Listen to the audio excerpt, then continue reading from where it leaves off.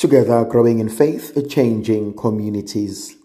The grace and peace of our Lord Jesus Christ, the love of God, the communion of the Holy Spirit be with you always. Today, dear friends, I would like us to reflect on the book of Exodus, chapter 32, verses 15 to 34. In those days, Moses turned and went down from the mountain with the 2 tablets of the covenant in his hands, tablets that were written on both sides, on the one side and on the other where they were written. And the tablets were the work of God, and the writing was the work of God, graven upon the tablets. When Joshua heard the noise of the people as they shouted, he said to Moses, "There is a noise of war in the camp."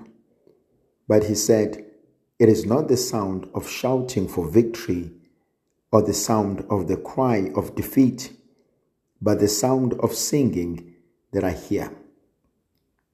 And as soon as he came near the camp, he saw the calf and dancing.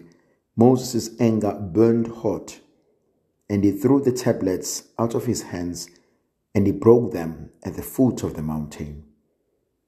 And he took the calf which they had made and burnt it with fire, and ground it to powder, and scattered it upon the water, and made the sons of Israel drink it. And Moses said to Aaron, "Why did these people do to you that you have brought a great sin upon them?" Aaron said, "Let not the anger of my Lord burn hot. You know the people, that they are set on evil. For they said to me, 'Make us gods, who shall go before us?'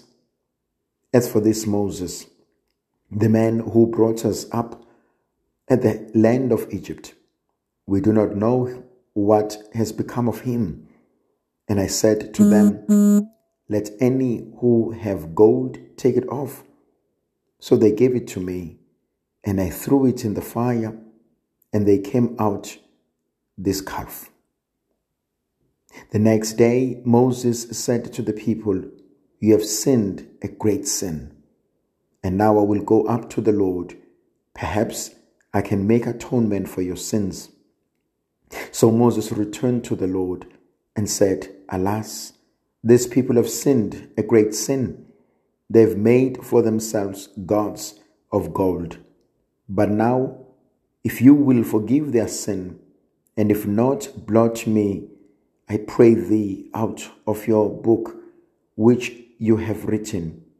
But the Lord said to Moses, "Whoever has sinned against me, him will I blot out of my book.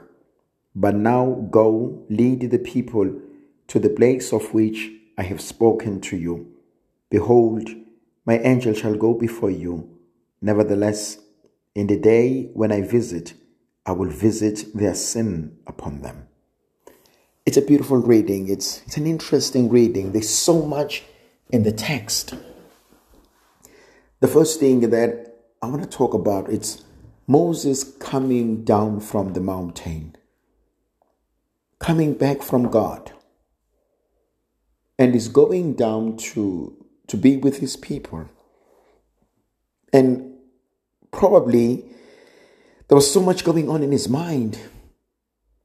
Probably was looking forward to seeing them, was excited about disclosing to them what God had said. But he experiences something totally different to what he had expected. And when he comes down, it seemingly is with Joshua. And Joshua notices that there is a noise. But they both are able to realize it's not a noise of victory. It's not a noise that they've lost the war. But when they come closer, people are dancing. And so Moses, in his mind, will have asked himself, why are they so excited? And only to realize they had made a golden calf for themselves. And so I want to begin by looking at our lives and how easily our moods can change. I mean, Moses was in the presence of God. He was at his best. He was excited. He was happy. And there's some of us who were on our best. Everything was just going well. Business-wise, health-wise, family-wise, we were just on top of our game until we met this person. Until we were introduced to this.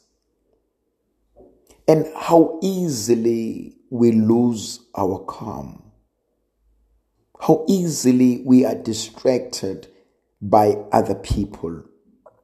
How easily we are swayed the opposite direction. We have no control over the external factors.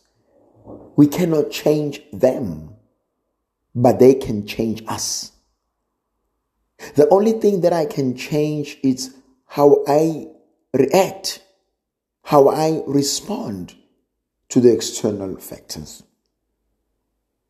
You know, often we become slaves of the external factors.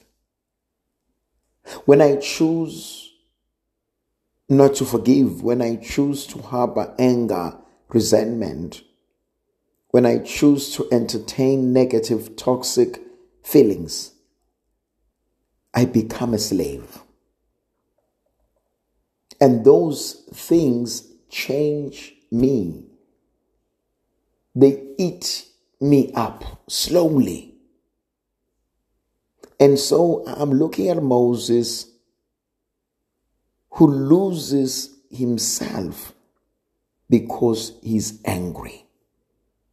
He destroys the 2 tablets because he's upset. Is he justified? Absolutely.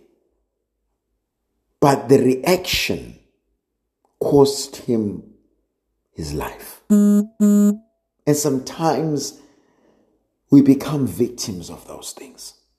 And make no mistake, we are justified by getting angry. We can argue our points, why we are upset, why we react the way we should. But is it worth it? At the end of it all, is it worth it? And most likely, it's not. We could choose differently.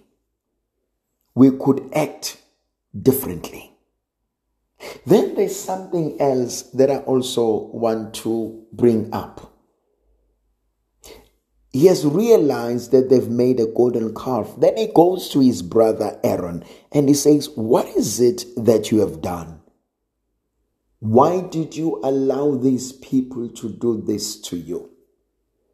Now, he probably knows that his brother is gifted. That his brother is able to do this.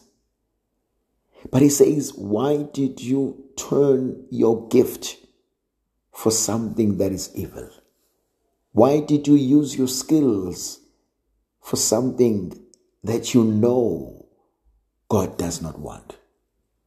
And I look into our lives in many ways. How many of us have fallen trap onto that?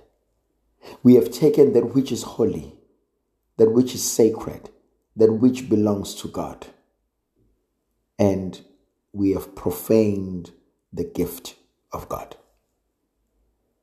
We have abused God's trust. And that we can do. Then there is a third element. I'm interested in how Aaron answers the question. He says, but you know these people, they are evil, They pushed me and I did it. Don't be so angry at me. They led me to do this. How often do we fall into that trap? Never take responsibility, but always find a way out. Always try to blame someone else. It was not me. It was so and so. Oh, I did it because. Part of our growth is to own up. Where we've made mistakes, to say, I'm sorry, I messed up. I should not have done that. I should have done better. May the Virgin Mother of God continue to be with us, to protect, to bless, and to guide us, the Father, the Son, and the Holy Spirit. Amen.